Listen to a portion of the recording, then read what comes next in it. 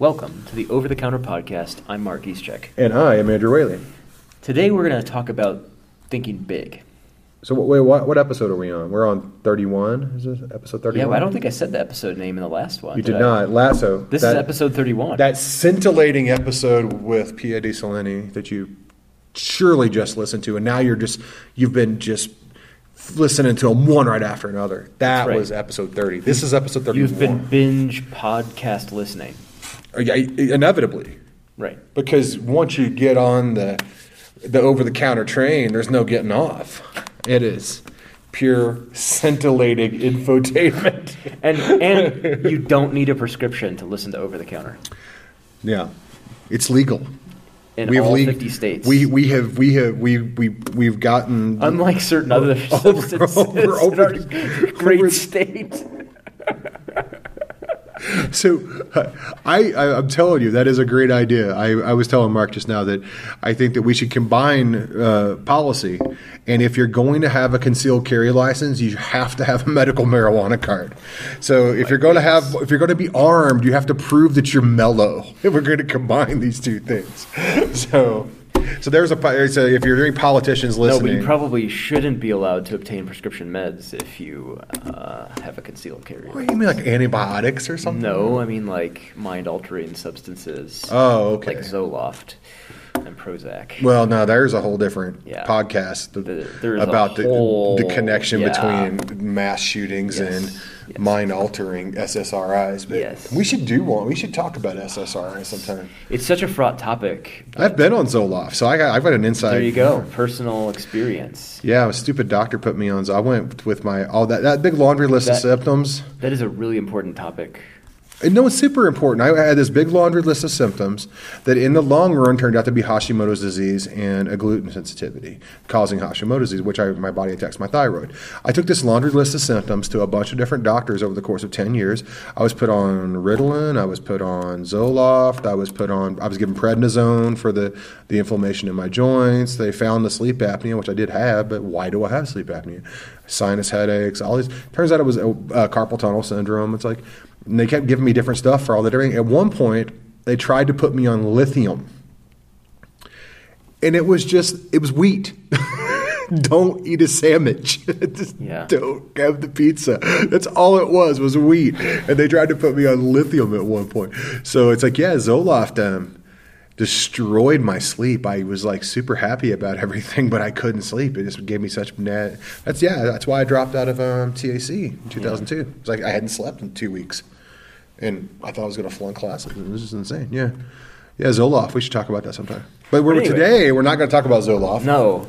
In this episode, we want to talk about thinking big. We should call it The Magic of Thinking Big. Oh, that's already a book, isn't it? Big thinking. Big thinking. What do we mean by big thinking, Mark?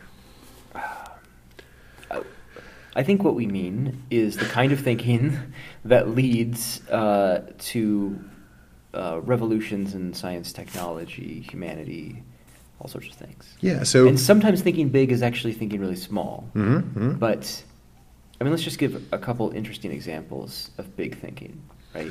Well, by big thinking we mean, if your day-to-day project list, your to-do list is the runway, and your outcomes are kind of 10,000 feet. We're talking about 60,000 feet. We're talking about stuff bigger than why you're on the planet. We're talking about humanity and what's been going on for the last few hundred years, where we're headed, what is humanity going to need, what should happen in the next 100 years, and what can we do to affect that. We're talking about huge, high-level, big picture thinking is what we're talking about, right? Right. I think there are some examples of it that, are mixed, right? I think the development of the nuclear bomb and nuclear technology was an example of big thinking, but not big enough though. They thought about the strategic use of this, but they didn't think about long term. Like, oh God, what could this mean, right? They couldn't see far enough, right? If they got another 10,000 feet up, maybe they wouldn't have built it. I don't know. One of the parts of the big thinking behind the development of nuclear weapons was Edward Teller's idea of this stalemate that would emerge. Yeah. Right. That that one country would develop it and have this like monopoly, the U.S., but then eventually other countries would develop it, and there would be like this giant stalemate because nobody would want to press the button. Well, I mean, that's kind of happened. It's kind of happened. Yeah, and, I mean... And you're kind of thinking, well, maybe Edward Teller was right, even though it's really creepy. People saber rattle, but, I mean, it's like... This is Reagan, right? He's like, you have a big stick. And we can't forget that the only country that ever did use the bomb was the United States. Yeah, we did. Which is terrifying. Yeah. Think about the moral responsibility involved in that. But that's just a whole different... That would be a whole podcast that we could explore the historical... moral significance of Nagasaki and Hiroshima. But the scientists who were behind the development of the bomb could see a world that other people didn't even know could exist, right? And they thought that world was better, and so they decided to create that world by developing the bomb. It's hard to say whether they were right or not, right? But I mean, if you think of, I mean, all of the wars that had taken place even before World War I and World War II, they were massively destructive that involved millions and millions of people. You know, and then you think of the wars that have taken place since, and just think of like the gravity. I mean, it's kind of interesting just to kind of sit back and think about. Well, and then now wars have gotten smaller and smaller and smaller, and less and less people are involved in the at least the attacking force. I mean, now they just run drones and you play on like video games from some hangar in the United States someplace. I mean, there's a whole other thing to talk about at some point, the depersonalization of violence and the depersonalization of war. I mean, it's almost getting to the point of those like science fiction novels about these like robot armies, you know, that attack each other. And that the people behind the army just kind of like, if their side loses, just like, you know, then they lose, you know. It's almost like a modern giant technological version of the old thing where like David and Goliath, or like the champion from each side would come out and like, look, we don't want to get everybody killed. Let's just all agree that we're going to both put our big robot out there. It's like, you know, Rock'em Sock'em Robots or something. But so, okay, good example. Let's talk. So what I'm thinking about, like with big thinking when we talk about this and this high perspective, is like, in some ways it's kind of like I'm thinking of like George Gilder and like this whole supply side thing, like his book Wealth and Poverty, where it's like the supply actually drives, in a sense, because people that think bigger, people that are visionary, it's like you say, okay, you got the Pony Express, or before the Pony Express, and then someone comes along and goes, look, if I could show you that you could order something or get a letter from New York and it would land here in California at this gold camp in only a couple of weeks. You're like, dude, that's awesome. That would be amazing. And then you get the Pony Express or whatever, and it's like, oh, we could actually get it here in like in under a week. I'm like, dude, that is amazing. That's what I wanted. They think that's what they wanted. Then you go, hey, well, there's this thing called the postal system. And you can get a letter coast to coast in 3 days, and it almost always makes it. Well, that's what we really wanted.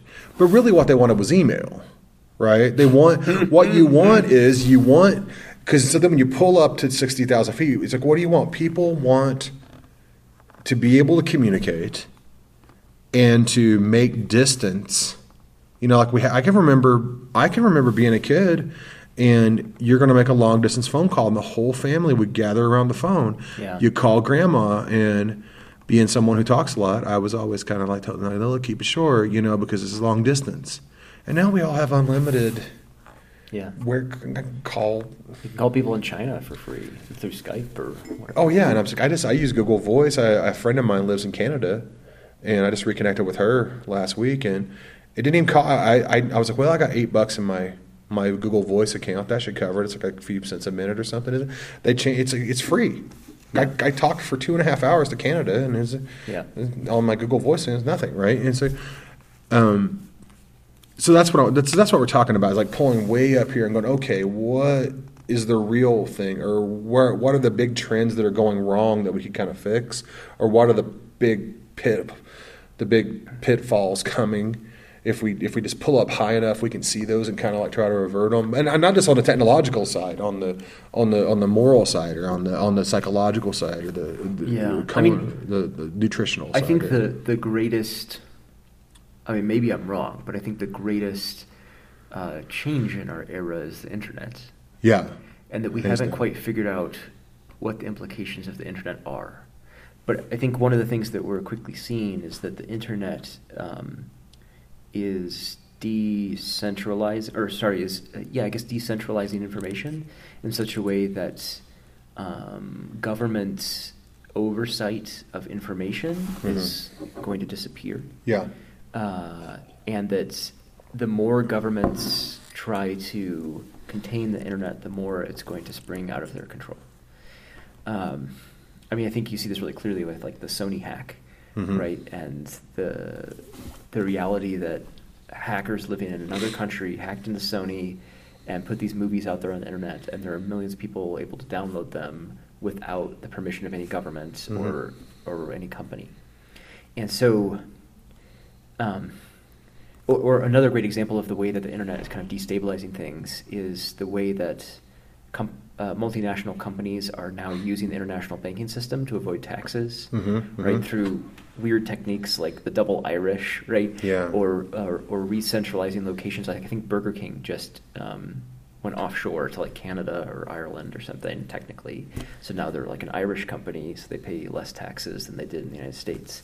And that kind of thing is becoming more and more possible with all the internet technology we have. Because Well, I mean, that's basically two trends coming together. You have the digitization of formerly physical things, right, and then globalization. Right. That's feeding. Right. The world's getting smaller and smaller, right? And so we can kind of, I mean, and that's really, I mean, the internet, this ability to move these little packets of information back and forth is definitely right.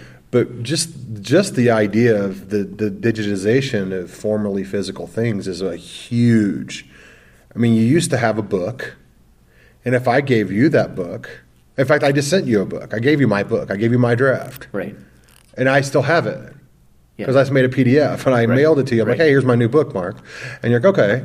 Now I still have it, and you have it. Now I could send it to 15 more people, and we'd all have it. Yeah. And it didn't. No trees died in the process. And and you're like, okay, well, what's it made out of? Well, I guess it used to be made out of like ones and zeros. I'm told that I always use that phrase, ones and zeros. I've been told that that's not really binary. Doesn't work like that anymore. It's not how it is. But Well, you know, okay. So there's that reality. I think is also connected with another great challenge of our era, which I think is going to be the preservation of information. Right. So there's so much information being created in our information age, and yet so much of it is actually on very unstable medium. So hard drives stink. We know this, right? They fail after a period of time. really, Yeah, all hard drives fail. And so, but all this information that we've created is on hard drives. Now, in some ways it's, decentralized, it's on servers, it's in the cloud, whatever else, but it seems... I'm sure the NSA is collecting it also. Yeah, right. Yeah, the NSA is going to store it in their server farm in Utah. Yeah. There's a giant base under the ground in Utah Yeah. where basically they just print everything that we Yeah. send, and they just put it in files. That's and why paper's gotten so expensive. It's just like there's this vast like parking garage full of four-drawer file cabinets with everything that everyone's ever said. Yeah. I mean, that's the thing is that we know that paper and ink is a very stable medium. Yeah. Right? Because we have found paper and ink or papyrus and ink from 2,000 years ago that we're still able to read. And so there's something really, really stable about that way of That preserving is so information. fascinating. But there's something really unstable about modern information. And so one thing that, I think slightly disconcerting is... Well, say, for example, there was a public library that opened up in Texas a year or two ago to great fanfare, the first public library without any books. All it had was computers. Wow. Right? Which, I understand, ebooks and the ability to read information on computers and all that kind of stuff. But we know that the paper and ink is a really stable way of storing information. So what if lots of public libraries and university libraries and private libraries decide, we would rather just digitize our collections and not have to worry about storing a bunch of books because it's expensive to store books. Right. And let's just get rid of our microfilm and microfiche and just put everything on the cloud. Well, what if the cloud fails and all that information disappears? Right. It would be like the burning of the library at Alexandria. That's how dramatic it could get. Yeah. And so I think we need to have really rich people who are really concerned about the preservation of information and about ways of preserving it for posterity. So there you go. There's the kind of thing where you look at the global scope across history of how things have been done, these things that are advances, and now we're looking at something on the horizon 100, 200, 300 years from now, and it's like, okay, well, we're producing all this stuff, but we're not putting it onto a medium.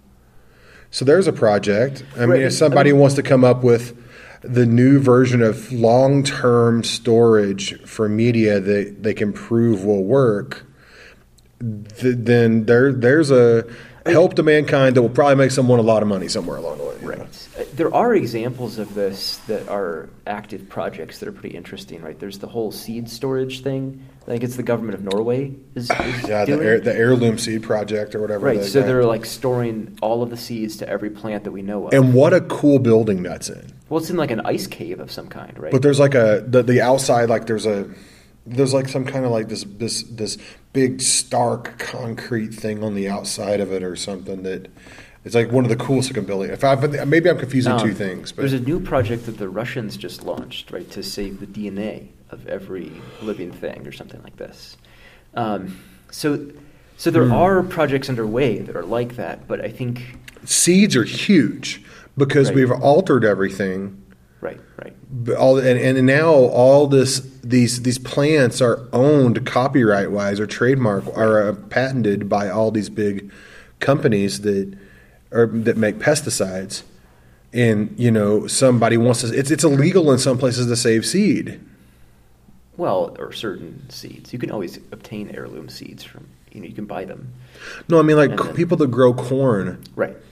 You can't save your seeds. Yeah. So all the seed is basically only good for one time, basically. Right. It's like you have to plant every year. Right. Which is, and then it's like, because we need to make it where you can put a bunch of chemicals on it. Mm-hmm. What if we just didn't put a bunch of chemicals on it? Well, then we wouldn't get as great a yield. Then what if we figured that out? It's like... I mean, another thing that I think is on the horizon in the relatively near term, like maybe in the next couple decades, maybe not, but is... what you might call like the normalization of, or maybe like the stabilization of computer technology. Mm-hmm. So what I mean by this is like we're already getting to the point where like you don't really need more gigabytes. You don't need more software programs. You don't need more, like we're at the point where like laptops are starting to be commodified, mm-hmm. right? Where it's not maybe you need it to be faster in some respects, but mm-hmm. it has plenty of computing power to do all of the things that you want to do with it. Well, I mean, and then there's you look at it isn't there yet, but I did a little experiment forced by my economics, and I got my Mac died, and I couldn't afford a new Mac for a while, so I bought a $200 Chromebook. And the idea of Chromebook and the cloud computing is that you don't need all this firepower in a laptop or in a computer. You need something that's very efficient to use a very fast internet connection to get a picture back and forth really quick. Right. And let a big box someplace in a warehouse crunch that Adobe Photoshop thing, and then just move the picture back and forth really quickly. Right. And so it's like, it's interesting. Maybe it's like we continue with Moore's law, but at some point it becomes irrelevant. It's like, we doubled again, and I didn't really notice it because it was already so fast or whatever. Right. So I guess what I'm saying is like, I think we're gonna reach a point of where we're not thinking so much about what's the next latest, newest gadget and the next fastest computer, but we're going to be thinking more about like how is it that human beings can use computers the most efficiently, the most effectively in a mm-hmm. way that is best for humanity, right? And I think that's a difficult question to answer. It's there's a that is pretty interesting. I think. Right. I mean, let's just say we had all of the computing power we could possibly want. Right. What is the best way to use that power? Well, I mean, that kind of comes back around to the bigger question, like we were talking about with the nuclear stuff. It's like, but I mean, creating powerful, spending a lot of time on giving yourself firepower, whether that's bits or bombs. Right. but not spending equal amount of time thinking about how you use it once you get it, when it gets out of hand. You know? Right. Well, I mean, what we've seen already is that computer technology is destabilizing. It's disruptive to the market, which is maybe in some ways really good, right? Mm-hmm. It makes things a lot more efficient. It eliminates a lot of jobs, right? Mm-hmm. So it means that information processing is not something that human beings need to do anymore, at least not on the kind of like nitty-gritty level. We have computers that can do things like store files and store information and retrieve information, that kind of thing. So a lot of jobs have already been eliminated because of that. Right. But maybe new jobs have been created. It's hard to know exactly. Right. I guess I'm wondering, like, what's the end game for all of that? Right. No, there you go. That's a good question. And I don't think we have an answer. So that's another one. You know, it's interesting. Like, look at the internet. You have this, you know, the access that it has brought in so many different places. Look at the financial access. I mean, like online banking and investing and stuff. A friend of mine just sent me an invite. He got a few early release invites to this Robinhood.io. It's a new app that sits on your computer and your phone, or on your phone, and it's basically if you're doing non-investor, broker assisted trades, you can do as many trades as you want with no fee, no cost. So normally it's like up to around $10 or whatever. So you can buy some stock and it doesn't cost you anything for the transaction. So, I mean, and it's like, because they don't have brick and mortar, they don't have a bunch of people sitting in offices someplace and everything. So there's interesting. It's like, okay, but then what's going to happen is that you have, if we start moving that direction, then you're going to have a flood of people coming into a market that don't have the experience or the knowledge of how to act in a market. So it's kind of like, have you ever played a game like I'm not a very good poker player. I don't know much about poker, and sometimes I'll get roped into playing Texas Hold'em with a bunch of my friends who are like hardcore poker players, and I'll sometimes beat them because I play completely illogically because I don't know the game on it, and they're all thinking, well, why would he do that? He's representing that he has this, and I just have no idea what I'm doing. So I made that play just because it seemed like a good idea to me at the moment. So I could throw the whole game off by not playing by the normal way people play. Now, what if you do that with a global economy like that? Because you start creating all this access to all these people, right? No, I mean, there are great examples of this happening. I think one of the ones that is fascinating to me, I mean, this is like 10 years ago, I was in Haiti, and Haiti doesn't have phone lines. Right. They just never had the wherewithal to install them, but they have cell phone towers. So they just like skipped over like a whole generation of technology, right? If you have cell phone towers, you don't need phone lines. Right, so there are places in sub-Saharan Africa, same thing, right, where you have cell phone towers but no phone lines. Yeah, there's a lot of places where everyone does everything with their cell phones. I mean, the next step for this is like what Google and Facebook are investing in, like these crazy ideas of like basically building a giant Wi-Fi network for the whole planet, using crazy things like balloons or gliders or whatever else. And there are also a lot of people like low orbit satellites. And a lot of people are still using lo-fi flip phones in these third world countries. And so people like Facebook, I read, a couple years ago, I heard this whole story about how they're trying to figure out how to create an experience of software on these crappy little phones that they can bring more people into their networks. Right. So that ultimately, I guess, but I mean, I'm like, for what? So you can sell them stuff? I mean, they don't have any money. It's like, why do you want them in your network? Well, so I mean, what's just interesting to think about is, you know, you have these places that are very rural or very, undeveloped, and then all of a sudden they're going to have the latest in internet technology and information.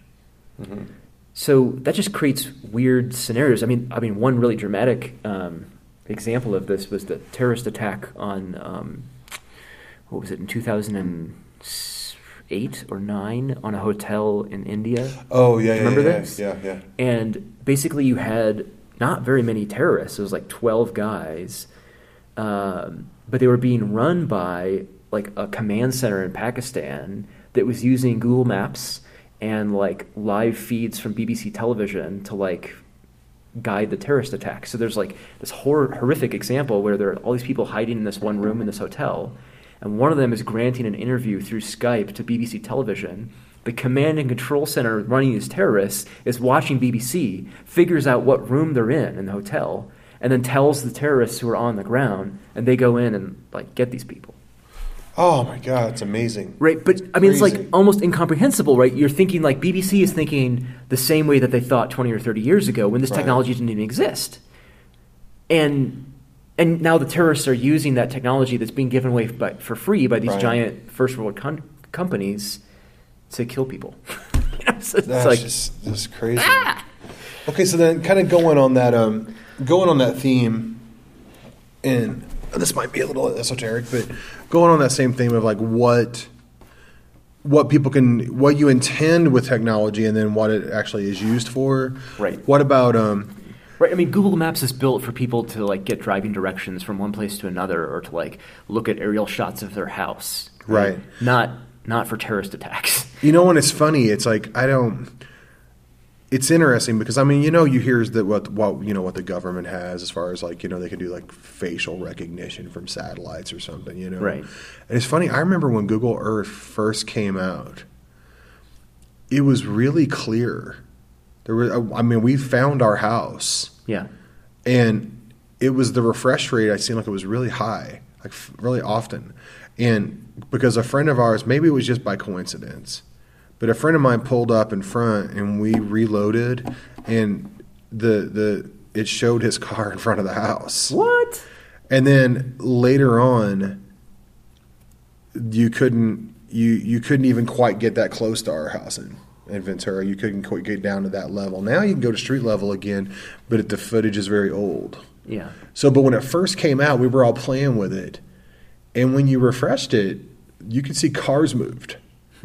And I heard rumors or whatever that the government was kind of like, yeah, don't do that. You're gonna have to dial that back because you could use it for those reasons, right? And it's like, so okay, so well, you think about that. You think about so let's think about under the rubric of like technology and how it affects the human person, because we're built as a species under a certain. We've talked a lot about nutrition and the paleo thing and Weston A. Price and all that here.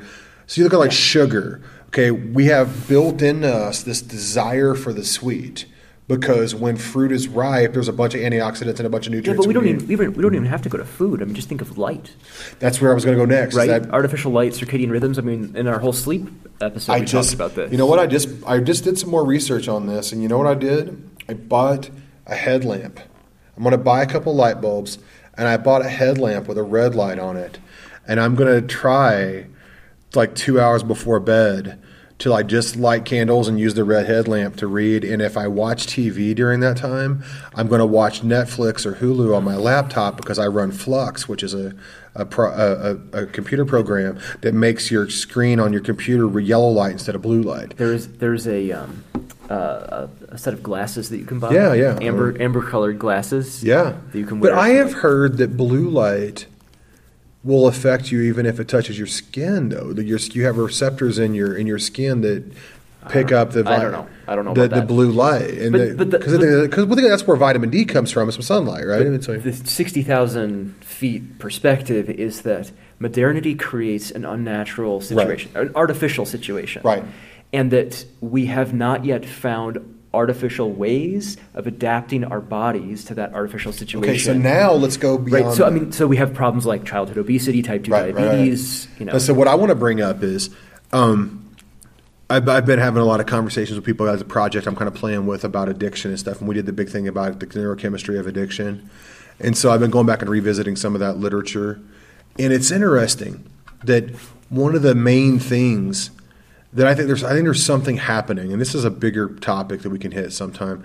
I think that through the use of digital media, through the use of video media, and ultimately, especially the use of lots and lots of fiction on a daily basis in visual, but especially in the rise of pornography, that we are starting to live with this lens of kind of fantasy in non-reality between us and reality.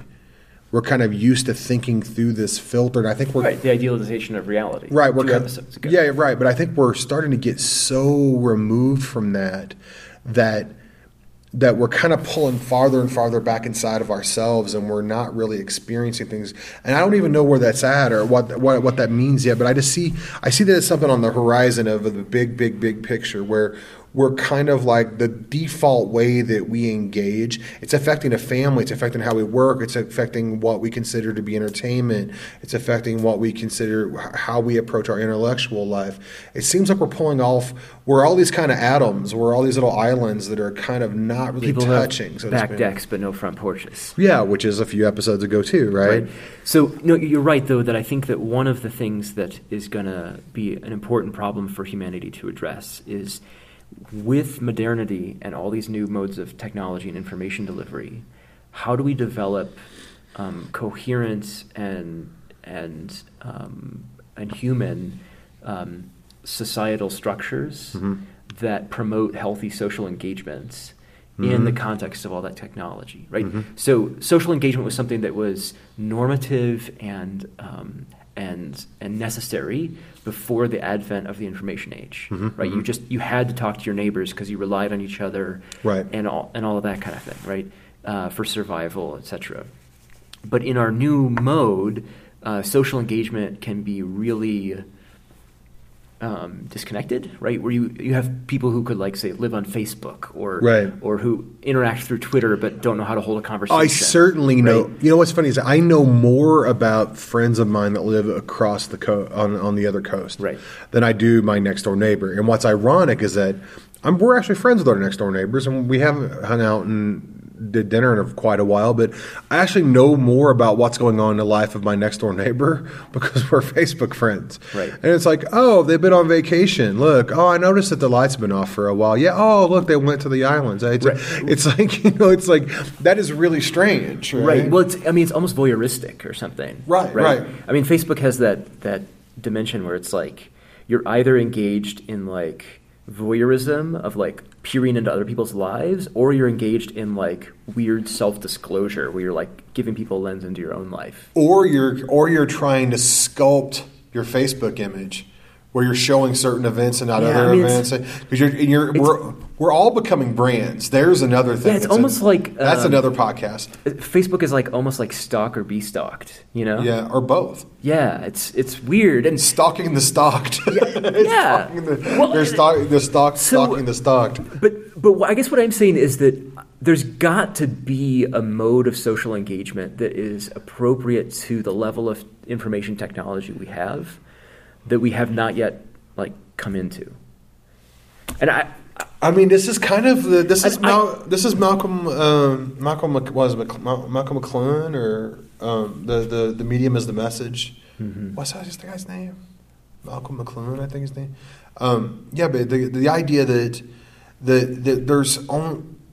these different mediums affect what you can say or what you can do through these mediums, and I think you can only say so much in 140 characters. Right, yeah. And you can only say so much in a soundbite. You can only say so much, and it's funny. It's like when you give someone all these tools. I mean, if you're running Instagram and Facebook and Twitter, I mean, you have the level of brand engagement with the world that like Pepsi does on social media. Right. I mean, you start thinking like a brand. You start thinking about what's the public perception of me through these right. But my sense of it is like, out, you know, why would I want to be a brand? Do you know what I mean? Like, what's the point of that? What's the purpose of that? What's the value of that? If it's the idea that you can kind of network and get, if you're trying to promote something. No, but just as a person. As a person, yeah, no, why would you? There's no value in that. Because you've been taught, because you want to be Kim Kardashian, right? I mean, you want to be famous for being famous. You want to be Paris Hilton. We've been taught that being famous is a perfectly good reason to be famous, and everybody wants to be famous because there's, money, power, and sex comes along with being famous, and everybody wants money, power, sex, right? I mean, so it must be good to be famous, and as long as you can be famous, it's a lot easier to become famous for being famous than it is to actually become Yo-Yo Ma and learn how to play the cello really well or something. We do see modes of social engagement that are happening out there that are artificial and yet seem to be sort of like scratching the itch. Like CrossFit is one example. right? Yeah. Where people are like getting really into that. But that's in Meat World, though. Well, okay, but there are other examples, right? I mean, whether like you like to talk about those restaurants that have the community table, Yeah. right, where people like who don't know their neighbors come and sit at the community table to like get to know people at a restaurant, or meetups, right? Yeah. Where people have social encounters through the internet. And you know what's funny, when the internet really first started popping, Meetup was one of the first big blow ups on the internet. Yeah. And people were really optimistic. It's like, oh man, we're going to use this to connect ourselves. And that being said, you know what? There are people that I was okay friends with, like in college, that over time, by commenting on each other's stuff and reading the articles we each post, and I figured out who I actually had way more in common with than I thought I did. And we've kind of connected. And now there's people that I would have walked right past in college that I went to school with, that if I saw them now, we would stop and embrace and sit down and have a cup of coffee and talk about, because I've gotten to know them, but I've gotten to know them online, mostly on Facebook or on these different forums. Yeah.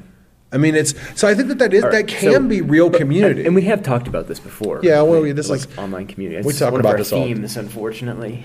But I think so. But no, definitely getting back, using the digital world to get us back into the meat world is definitely something we need to start looking at. I mean, just to kind of review where we've gone with this, right? Some of the big things that our generation needs to think about as far as the future of humanity, right, are things like how the internet will or will not change the way we do government, and nation states and all that kind of thing. I really think the internet is destabilizing like the way that our whole world, global political system is set up. I always kind of expected that you would need the new world order and all that to happen because of like global threat would turn into global some kind of totalitarian kind of government and Big Brother. And it turns out if you give people enough rope, they'll just kind of hang themselves. It's like if you just give them chances to connect, it'll just naturally kind of coalesce into this big stateless conglomerate, And it's like, okay, well maybe we need to decide now. Is that what we want? Do we really want to get rid of the micro and go to the macro? So maybe we start using information differently. So to be more that digital to get more micro. I am a big fan of decentralization. I don't like centralization. I think it's problematic. Okay. I mean, I'm with you. So the internet and government, information storage, and preserving information for posterity, new modes of social engagement. And like the reinvention of community life. I don't know what that's going to look like. What else do we talk about? Okay, food, like light, like artificial environments and human bodies. So here's a good example.